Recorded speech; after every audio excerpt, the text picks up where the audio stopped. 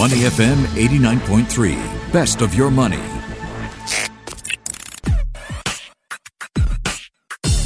Money and Me on Your Money, only on Money FM 89.3. Good morning. This is Money and Me. I'm Michelle Martin. Today, key things that you need to know to get started with ETFs. It's an important investment vehicle, exchange-traded funds. So what are the key things to understand when you're selecting an ETF for your portfolio? How do you manage ETFs? Two themes that I want to look at today. If you want to invest in 5G infrastructure underpinning 5G or Internet of Things, or if you wanted to invest in gold with ETFs, how do you get started? I'm going to put these questions to Swapnil Mishra, Head of Private Wealth at Crystal AI. How are you, Swapnil? I'm very well, thank you. How are you? Thank you so much for joining us and giving us this, the hacks to ETF. I want to understand it in under 30 minutes, so let's get going. The thing is, when you look for ETFs on, any of these brokerages, they're bewildering. They have really long names. What is an ETF? What are the different types of ETFs? Absolutely right. In terms of the sheer amount of information that is available, and not just the information on these the websites. Even if you go to YouTube and places like that, there's enough information available. But I would say, in a very simple way, ETF is the vehicle that allows you to participate or access in markets which otherwise are difficult to access because they require more effort. And the big theme around there is the cost element. So if you do an analogy, it's like taking a bus. And we know that the cost of taking a bus is lower than having a driver or a chauffeur-driven car. So, there is simplification, there is cost which is low. But having said that, there is so much, so many types of ETFs that it's important to at least have some kind of a map or a plan, before you kind of start on the journey of investing with ETFs. Okay, have you got your map ready for us for this bus ride to the stock market? Yeah, absolutely. So, and there are misconceptions, so people, it's just that because the bus is there, you don't take the first one. You make a plan that, okay, if I want to go from point A to point B, where am I going to change the bus? What am I going to do? And all of that is needed. So I would simplify the whole thing and say that first the investment plan has to be there. In an investment plan basically means where you're putting money. I mean, how much money you're putting and in what frequency are you putting. Then comes the next component of what are the building blocks that will go into your portfolio. Okay. And that the portfolio that you're trying to construct. Now, as an investor, what you're trying to achieve is diversification and at the lowest cost possible. Now, why are these two factors extremely important? And they immediately link to the ETF because one, cost eats away from your returns. So you have to be mindful of the cost that you're going to be paying for getting access to whatever investment that you're doing. Diversification is important because you don't want to take a concentrated risk unless that is a decision that you have taken. Yes. So if today somebody says that I want to buy the three banks in Singapore. Yeah. Okay. So I would say diversification is important because you want to kind of keep eggs in different baskets, and ETF helps you achieve both of these objectives, keeping the cost low and getting diversification. Okay, so adjust our expectations for us. Just because you're taking the bus to the stock market, I like the analogy for ETFs, can I make as much money with ETFs as I would if I took a Lamborghini stock, for example, to the stock market? As an investor? No, so that's a fair point. If you do have a very specialist manager who's kind of using strategies which are not easily available or cannot be replicated, correct, they will outperform, or rather they will have a performance which will differ from what everyone else is facing because their strategies are different. Okay, I guess what I'm getting at is, can I expect the returns to be similar to the wild, wild west of picking stocks myself on the stock market? Oh, so picking stocks is a lot of effort, and you have to keep doing it. So I would say, it's a bit like believers and non-believers. So there is this whole belief around active investing, and then there is around passive investing. Correct. So for a long time, and this is like back in the 70s and the 80s, access to information and access to markets was limited. So you needed two people in the middle. You needed somebody to make the product, which means convert the stocks and the bonds and the financial instruments into some kind of marketable product. Right. And you needed distributors. So the banks became the distributors, or the insurance companies became distributors, and they started going to clients and saying, okay, you buy this mutual fund, and then this is where your investment happens. Today, we have access to all information thanks to technology and smartphones. So you can directly go to the market and start accessing these stocks or these bonds or any of these instruments. Exactly. You don't need a distributor, and you don't need a manufacturer. And you see the irony, the people who took the lead was people who are actually in fund management business. So when Vanguard and State Street, all these guys, when they started the ETF business or passive investing, they had an active business to begin with. Okay, lost me there a little bit, but thanks for the brief history of ETFs. Basically, can I make money with ETFs the way I would with stocks? Can I decide to buy an ETF today, sell it in 3 months' time because I think, I want to cash out? Absolutely. Okay, great. Wonderful. Let's talk about gold, because gold's price has surged past that $2,000 mark for the first time. And I was looking that worldwide holdings in gold-backed ETFs is up 30% this year. A couple of tons ahead of Germany's stash of gold. And even after futures top 2,000 an ounce, investors are thinking there's plenty of forecasts for further substantial gains. They're looking at Goldman Sachs Group, which says gold may climb to $2,300 because investors are in search of a new reserve currency. RBC Capital Markets puts the odd of a rally at $3,000 at 40%. So if I, as an investor, wanted to get in on gold, how would I do that using an ETF? So gold ETF is fairly straightforward because the underlying security is just gold, and the way the ETF functions is also quite simple. They just buy the underlying gold, and so the price of the ETF tracks the price of gold. So you can pick something like a GLD, which is an ETF, and it's traded like a stock, which means you're effectively buying the gold. Now, of course, in this case, you're not physically holding the gold, but at the same time, you have the efficiency of being able to enter and exit. So you can buy at 2,000 and sell it at 2,050, the ETF itself. So it's fairly straightforward with at least with gold. But there are many different types of gold ETFs, right? I would stick to the most simple ones, which is GLD, which is the most popular one and straightforward. Okay. So that's something which we use commonly for allocation to gold. So a couple of weeks back, the big headline here in Singapore was that the SPDR Gold Shares ETF was the most traded SGX ETF. Can you help us understand how they work? Why is it so popular? I think the two reasons for the popularity. One is that gold as an investment itself has become a very important asset class.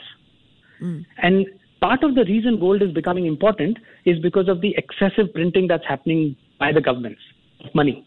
So as excessive printing of money happens, there is more liquidity coming in, there is a kind of currency gets devalued, and the other asset, which is not cash, gets more attraction because people start saying, okay, I need to hold more gold in my portfolio because I don't know where this maybe deflationary scenario happens or currency is devaluing. So gold's importance in asset allocation has increased. So all portfolios have increased allocation to gold from, let's say, 5% to 10%. Now imagine if all the portfolio managers are increasing from 5% to 10%, they have to go out there and buy 5% of gold in their portfolio. And what is the instrument of choice for anybody who wants to buy gold? Not everybody wants to go to the next bullion trader and say, give me a few bricks of gold.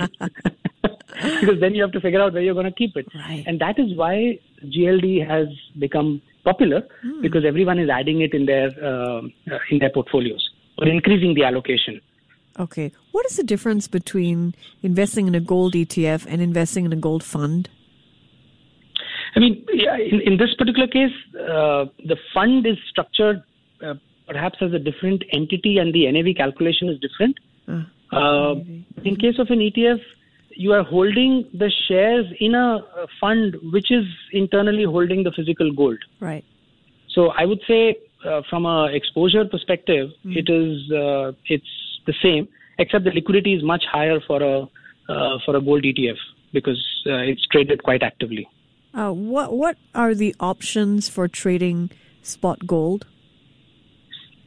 There's gold futures that you can trade, right, which is slightly different. So that's like your commodity futures. You can trade gold as a currency also because there is XAU which you can trade, or you can just use gold as an investment, which is you buy the GLD ETF and put it in your portfolio for diversification, 5%, 10%. All right. Can you share with us, Swapnil, I want to take a step back and understand the big, broad picture. We'll come back to investing along certain themes.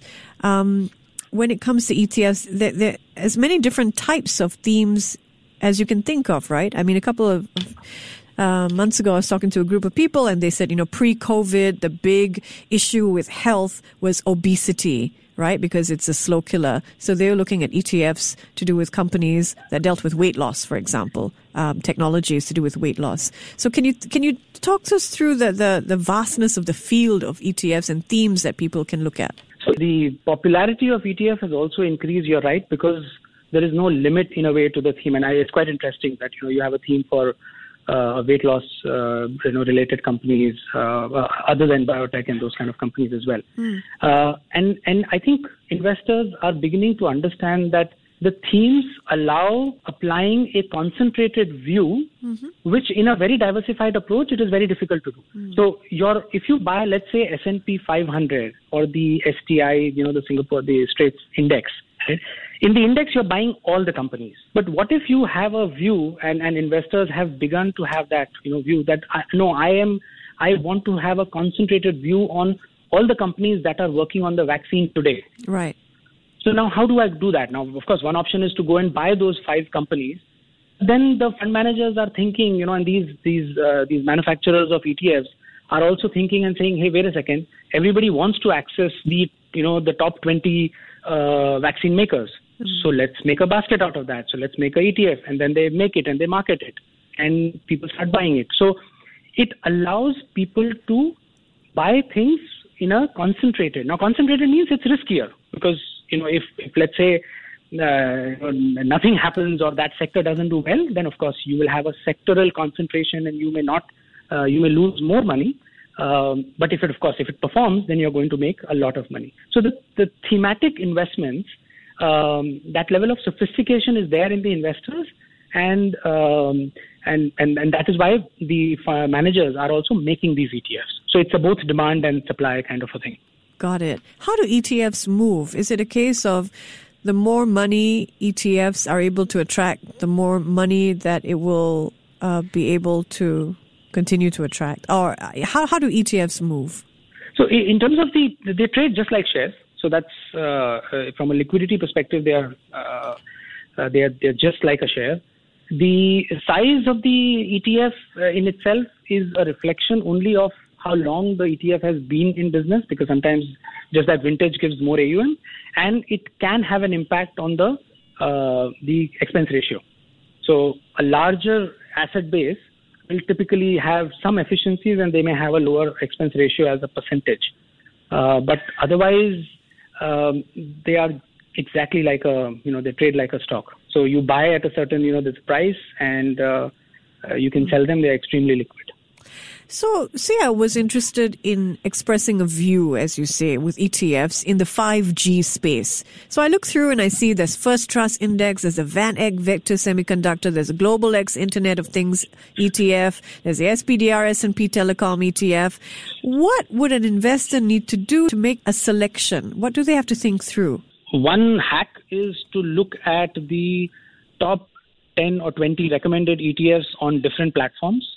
So today in Singapore, you can go to 5 or 6 online platforms, look at each one's focus list, and then just do a intersection. So if you see, let's say, 5G in 4 out of 5 platforms, then you know that, of all the ETFs, the 5G, which is like actually spelled as FIVG, is the ETF that is, that you can use if you want to participate in that theme. Got it. Because otherwise, it is quite difficult to actually look at each one and then get into all the information is available, but it's still a lot of work to go through each one of them. But like, for example, in our case, we like 5G, the ETF, because it's kind of giving you access to these companies. Which one? 5G. Okay, the 5G ETF. Yeah. Okay. So it has, Qualcomm, Ericsson. So all companies that are basically either suppliers or are in some way getting the contracts. There's Nokia, there's Ericsson, there's Skyworks, Verizon, Qualcomm. So these are all the companies that are beneficiaries of the 5G expansion that is happening in countries. So you're buying the ETF, which is holding all of these companies. Okay. What are your top ETF picks globally? So we like to use the, a core portfolio and then to use a thematic depending on, what the themes are. So I would say S&P 500, for example, NASDAQ. So S&P 500 is through the SPY ETF. NASDAQ is through QQQ. So these are like, core building blocks. Then you have to have China. So now China A shares, you have ASHR. That's another ETF which is available. You have emerging market technology. So one is NASDAQ, which is giving you access to the tech companies. Then you have emerging market technology companies, which means that's EMQQ. That's another ETF which is for participating in tech companies, your Tencent, Alibaba of the world, through that EMQQ ETF. Then, so these are kind of your, core portfolios. You want to have a piece of US, a piece of emerging market, a piece of China in your portfolio. And then you add, thematic things like, let's say, cybersecurity. So cybersecurity is a theme which is going to stay now for some time. Yes. Because the more we go online, so, you have your CIBR, that is another ETF, or IHAK, this is another one. So these are the cybersecurity thematic ETFs. Then, of course, your 5G is another one, which is because of the 5G. So these are the kind of ETFs that we like at this point of time. So interesting. Are there any cons when it comes to trading ETFs? There's pros and then there's cons.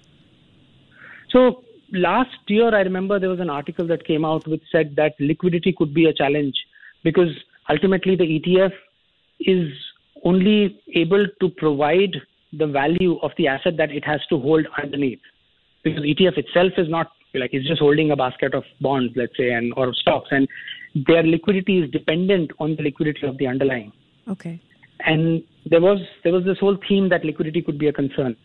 Ironically, in the March volatility and the sell-off that we saw, it was the ETFs that held well, and part of the reason was because central government banks, like in case of Federal Reserve in US, they announced that they are also going to intervene in the market through the ETF, because they are realizing that ETF is a very efficient way for even intervening in the market. So that kind of provided additional liquidity to the ETF. So I think liquidity is not really the cons. I would say the con here would be if you take a very concentrated bet on a single stock, like if you want to buy, let's say, Top Glove. Yeah. And Top Glove is going to go up, let's say, 60% or 100%. Or you buy Tesla. Tesla, if you buy at $800 price and if it's trading at $1,500, you cannot get that return through an ETF. Okay.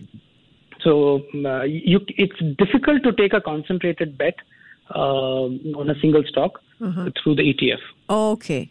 Got it. So I've been sitting here plotting my map for my bus ride to the stock market, and it's going really well. I have to say, you've shared some great nuggets with us. I actually have a plan. But I want to know, if I want to map out this map to some music, what should be in my playlist? Swapnil always gives us a song that reflects the theme of what we've been talking about. So what's your song pick today, Swapnil? Well, I was listening to, Money for Nothing, Dire Straits. But there's no such thing as money for nothing, isn't it? Oh, my goodness. All right. Well, thank you so much for our guide to what we need to understand to get started with ETFs. It's been great, Swapnil. Thank you. Thank you so much. Thank you. He's Swapnil Mishra, Head of Private Wealth at Crystal AI. Before acting on the information on Money FM, please consider if it's suitable for your own investment objectives, financial situation, and risk tolerance. To listen to more great interviews, download our podcasts at moneyfm893.sg or download the SPH radio app available on Google Play or the App Store.